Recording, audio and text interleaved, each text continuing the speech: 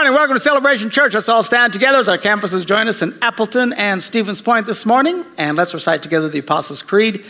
This is our statement of faith. This is what we believe, who we are at Celebration Church. We believe in God, the Father Almighty, the creator of heaven and earth.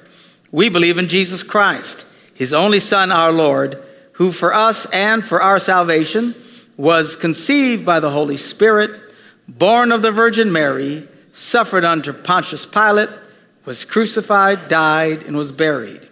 He descended to the dead, and on the third day he rose again. He ascended into heaven and is seated at the right hand of the Father. He will come again to judge the living and the dead, and his kingdom will have no end. We believe in the Holy Spirit, the holy Christian church, the fellowship of believers, the forgiveness of sins, the resurrection of the body, and the life everlasting. Amen. You may be seated. Good to have you with us. Trust that service has been meaningful to you so far. We are in a teaching series called Faith 101, where we are looking at answering some of the basic questions about faith and some of the most basic fundamental truths about faith. So far, we've asked these questions. Why does God let bad things happen to people? And it's not that God lets bad things happen. It's that there's a thing called free will. And oftentimes, the bad things that happen are just, quite frankly, people's own doing. It's not God doing them. God doesn't do everything in life. Second question is, why do we pray? So that you can get God to do things in your life. And I promise you, the number one reason people don't get answers to prayer is because they simply do not pray. We want to encourage you to pray. We asked the question, should you judge? Everybody says, you shouldn't judge. Don't judge me. Just, everybody, it's interesting how many non-Christians are very quick to quote the Bible. Don't judge me. Don't judge me. Pointing out what's wrong is not judging, okay? Judging is when you come to conclusions you don't know all the facts. That's a different situation. But somebody kills somebody, he killed them. That's not judging, to point that out. Why do we go to church? Kind of a fundamental question. A lot of people say, I don't need church. I can get close to God all by myself sitting in a tree. No, you can't. All right? There's a different experience when you come to church. Jesus made church a big deal. He said, I will build my church, and the gates of hell shall not prevail against it. The point of the church, God loves to move through people. You want God to touch your life? You need to get around people of faith, because God uses people to answer prayers. Oftentimes he does. It's called the gifts of the Spirit, that dancing hand of God. You're not experiencing much of God in your life. Chances are you're not very connected outside your little circle of friends.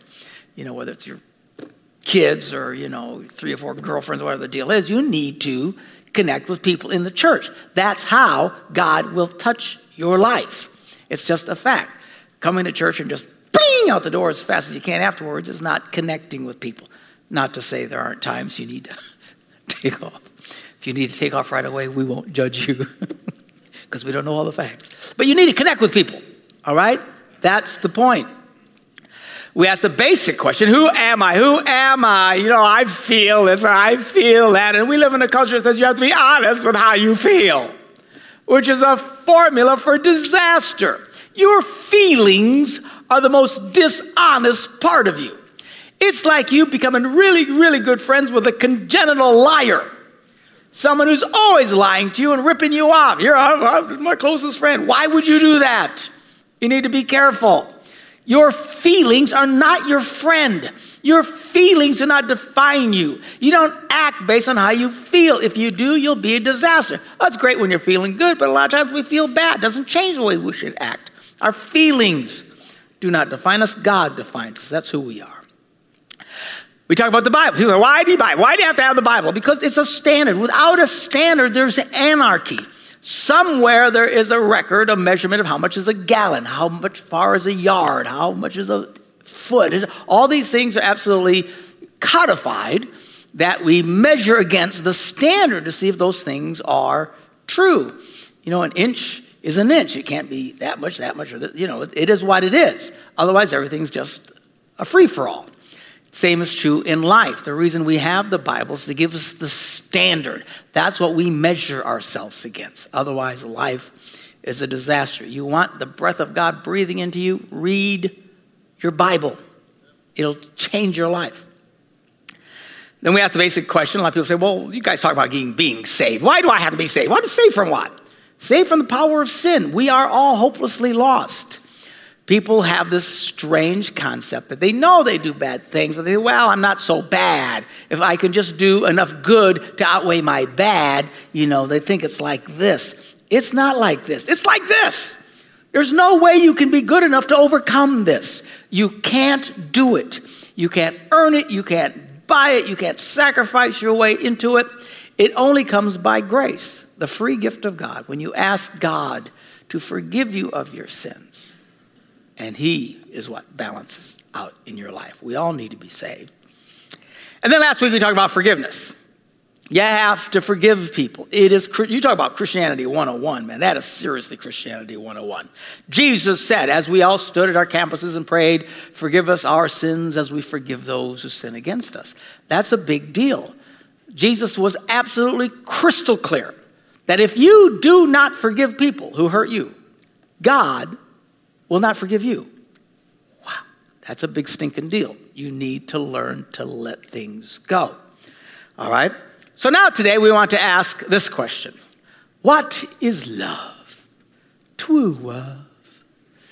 What is love all about? Now, I'm reminded of the movie Forrest Gump, where Forrest makes this statement, I may not be a smart man, but I know what love is.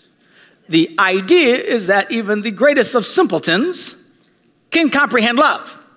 You would think it's so easy to understand that even Forrest can grasp it. Well, the truth is, love is not nearly as simple as one would think.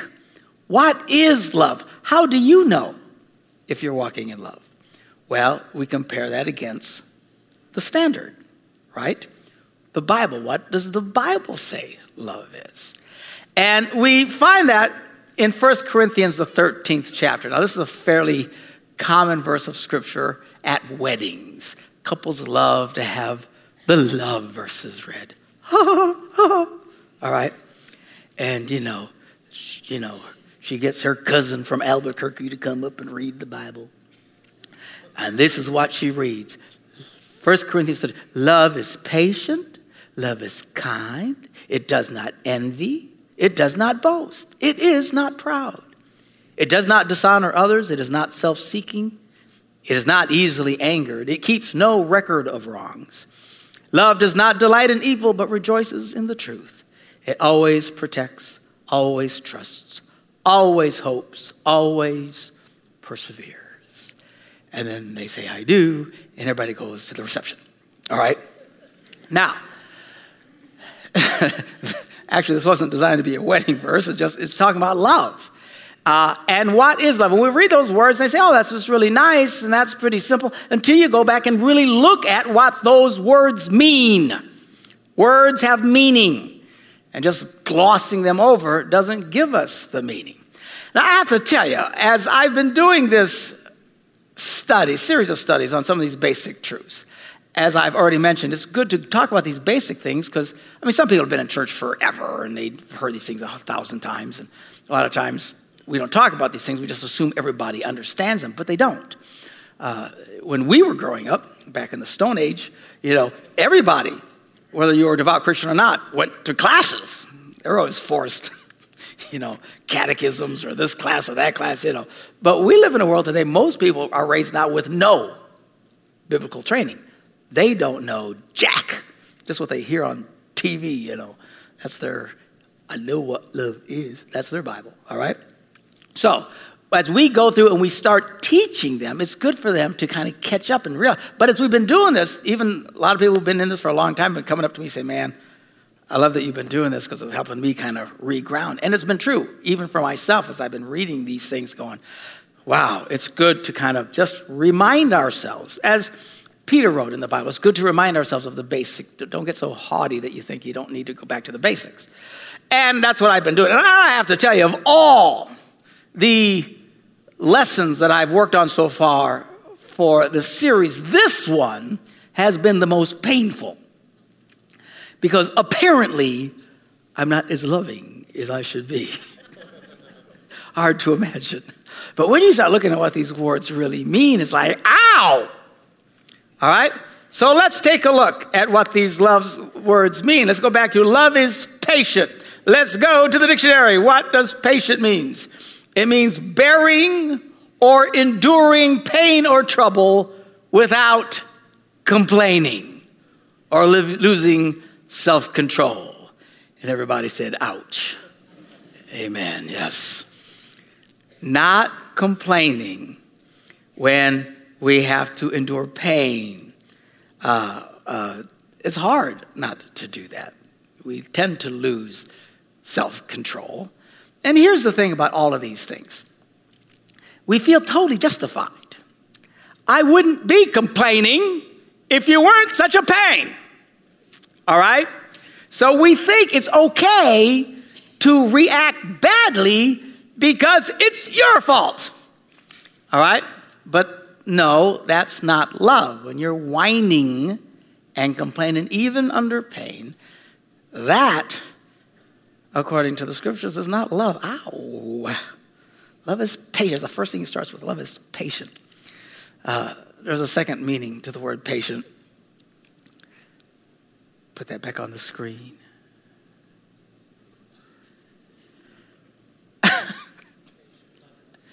Huh? Love is patient. Love is patient. I got to be patient. See what I mean? The pain of it all. Here we go. Patient. Second, refusing to be provoked or angered as by insults. All right? People insult us, and boy, do you feel justified then, right? I wouldn't be upset if you weren't such a jerk. I wouldn't be mad if you weren't so insensitive. Quit shaking your head, wife. I wouldn't be this way because we feel perfectly justified. But love is patient, refusing to be provoked or angered, even when we're being insulted. That's when you know you're truly walking in love. Now, clearly, this is not as easy as we are led to believe. You say, Pastor, how do we fix this? You got to wait to the end, all right? But just pointing out where we're at, this is a difficult thing. And then thirdly, patience means calmly waiting for something desired. Calmly waiting for something desired. See, we're taught that true love can't wait. It's now or never. Come hold me tight. Kiss me, my darling. Be mine tonight. Tomorrow will be too late. It's now or never. My love can't wait.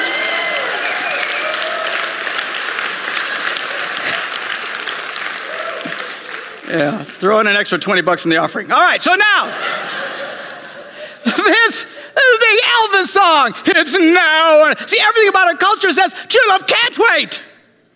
Tomorrow, what a moron. Tomorrow will be too late. If we wait till tomorrow, it's over. That is not love. A song like that is not love. That stupid song is the antithesis of love. It is the anti-love song. Don't tell me you're so in love, you just can't wait till tomorrow. That is not love. Now, you single girls, escúchame. Listen to me. Don't let some idiot boy pressure you to put out because he's so in love.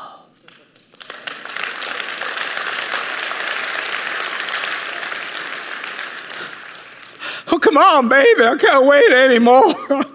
I've been dating you for 27 minutes. Come on.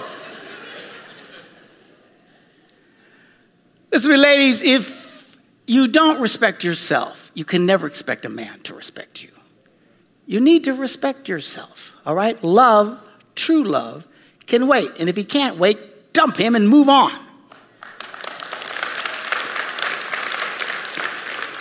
Now, having said that, there's just common sense. For the love of, that's why I say when you date these guys, girls, give them 12 months. If they don't ask you to marry them in 12 months, dump them and move on.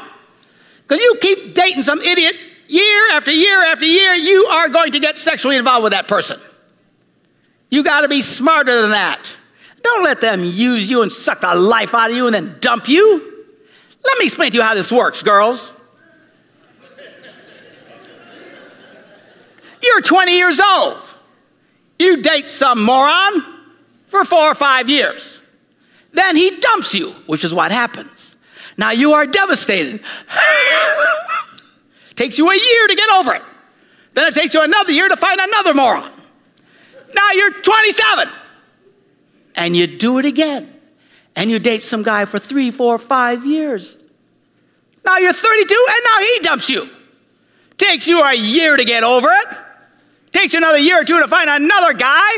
Now you're 35. You got like 3 shots at this, and then you're in the nobody wants me zone anymore. Listen to me.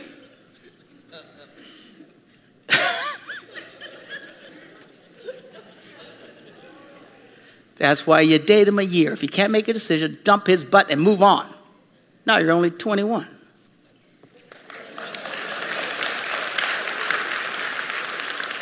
Now you're 23. Now you're 24. You can go through a handful of them. And still got a lot of life in you. Praise the Lord. Don't let them suck the youth and life out of you. So, well, I can wait till I'm much later to find. Yeah, it gets a lot harder. You know what these guys in their 30s and 40s do? They don't want to date you. They want to jump back in the 20-year-old pool. Splash around in there for a while. So true love can wait, but don't be dumb, all right? Now, if you're married, there should not be a lot of waiting going on. Amen. Praise God. All the men said amen. Amen. Don't be making him wait and starving him out, climbing the walls and going crazy. For heaven's sakes. And listen to me. I know there's some of you sinners out there. I know there are. Our church is too big for it not to be happening. Stevens Point, Appleton, here somewhere, there's women who are starving out there, or guys starving out their wives. It goes both ways. And they refuse to be intimate. Do you know why? Because what we talked about last week, unforgiveness. They get mad, they get ugly, they get bitter inside. And they starve out that other person. Shame on you. That should not be happening. You need to move on. Y'all need to be active. Praise God. Somebody say amen. Amen. I thought it'd be louder, but okay. I ain't said nothing. She'll hit me, man. I ain't said nothing. All right. Love can wait, but in some contexts, there shouldn't be any more waiting going on.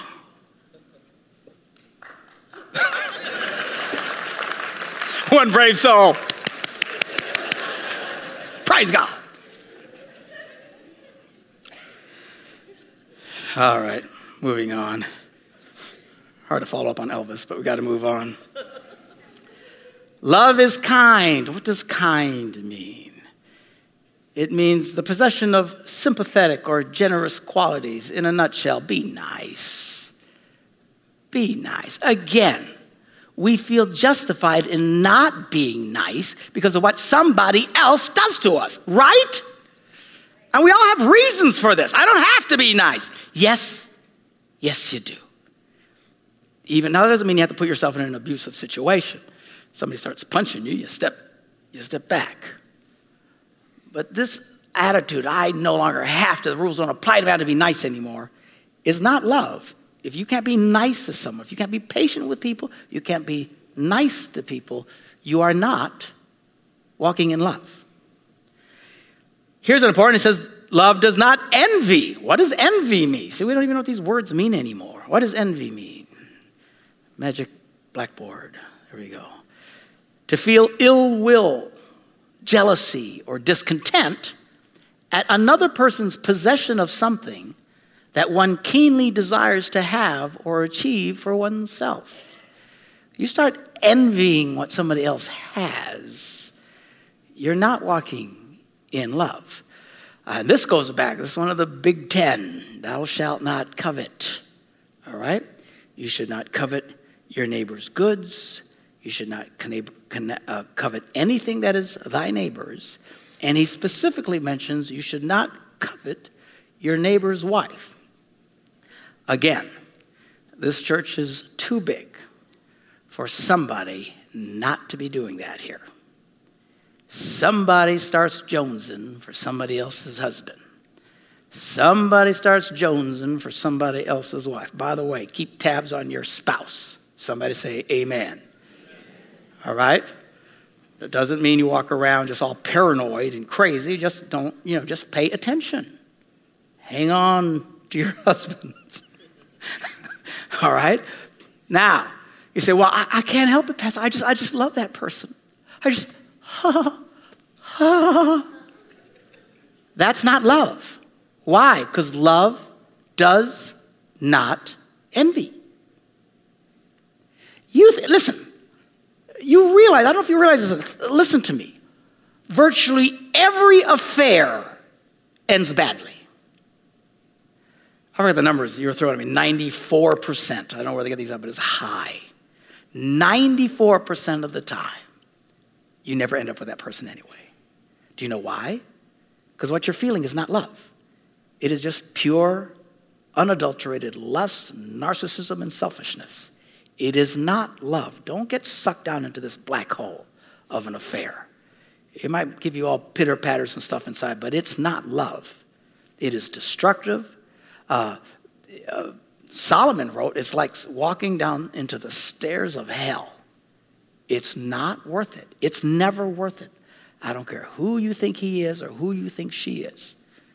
Pay attention.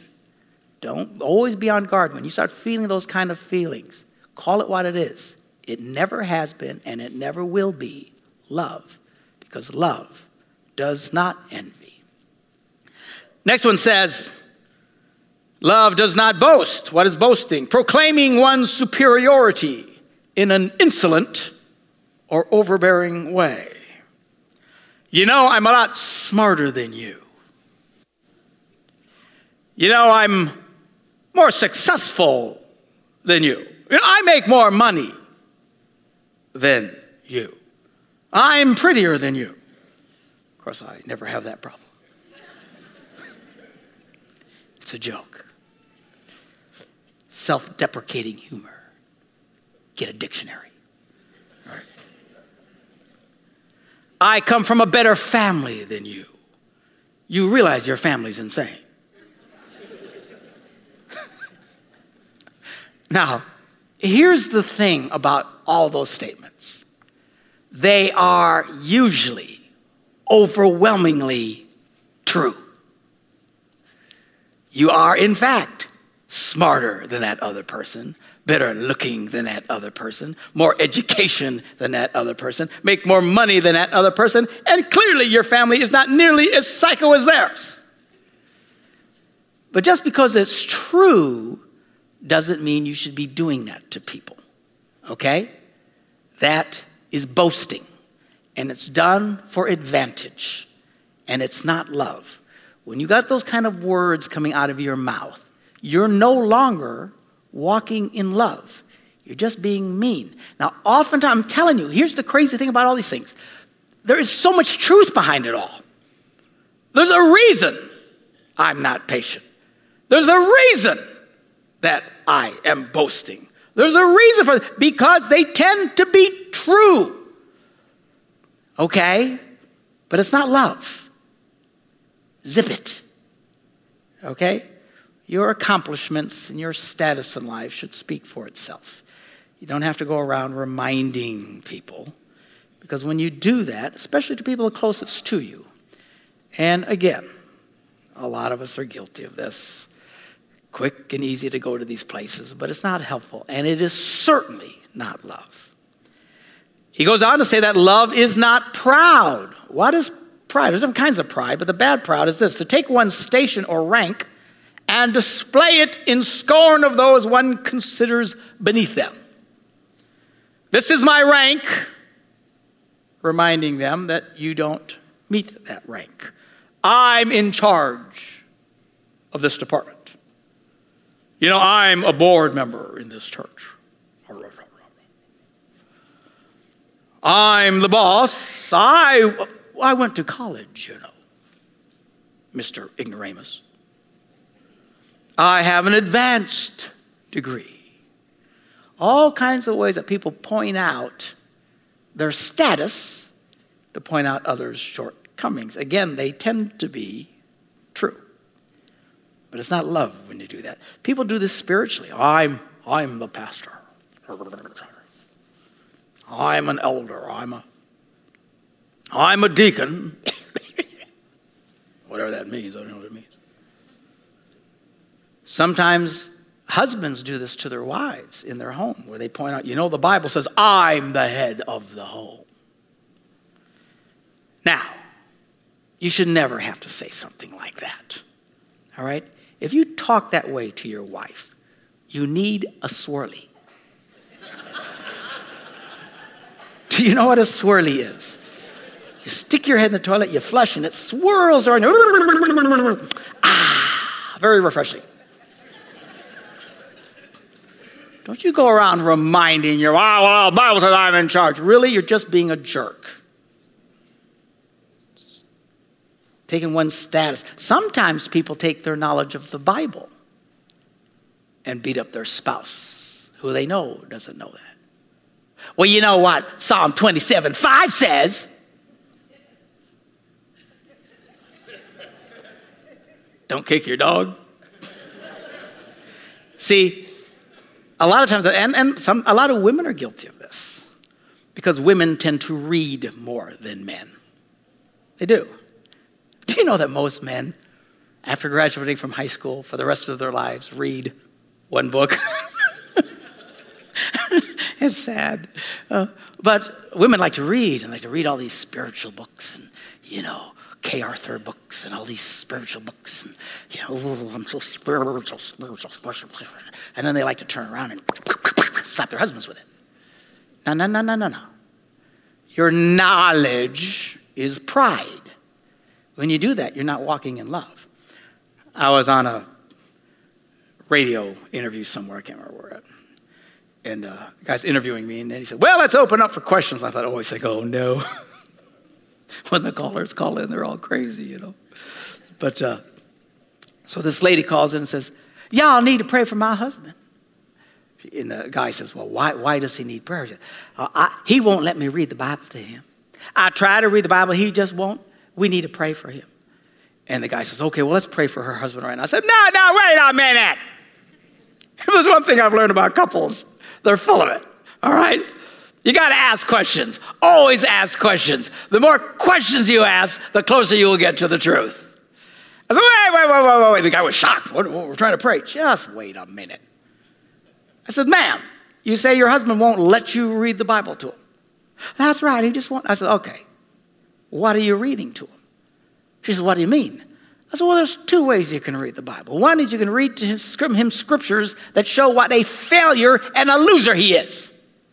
Or you can read to him scriptures that build him up and encourage him. Which do you do? She goes, the first. Well, I ain't praying for your husband. I need to pray for you. It's just pride, arrogance, and it's not love. All right? Now, again, these things are painful to read, because I'm ow. And it's good to take a look at it. You say, well, Pastor, how do we fix this? Well, we're not done yet, so you got to come back next Sunday. All right? Because we're not even halfway through of what love is, as you can see. And notice, he's not talking any emotion here. Nowhere in the list of love does it talk how you feel. How somebody makes me feel is irrelevant. That's not what love is. And we're going to continue this next week. So let's pray. You have to be patient. Father, we thank you that you love us. Oh, God, for this we are grateful that you are patient with us.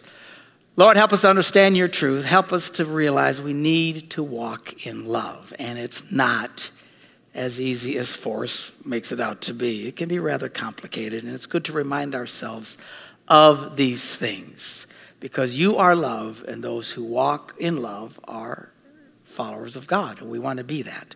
We pray for your grace in this area. Forgive us for our sins, our shortcomings, our failings in this area, and help us to start to do the right thing.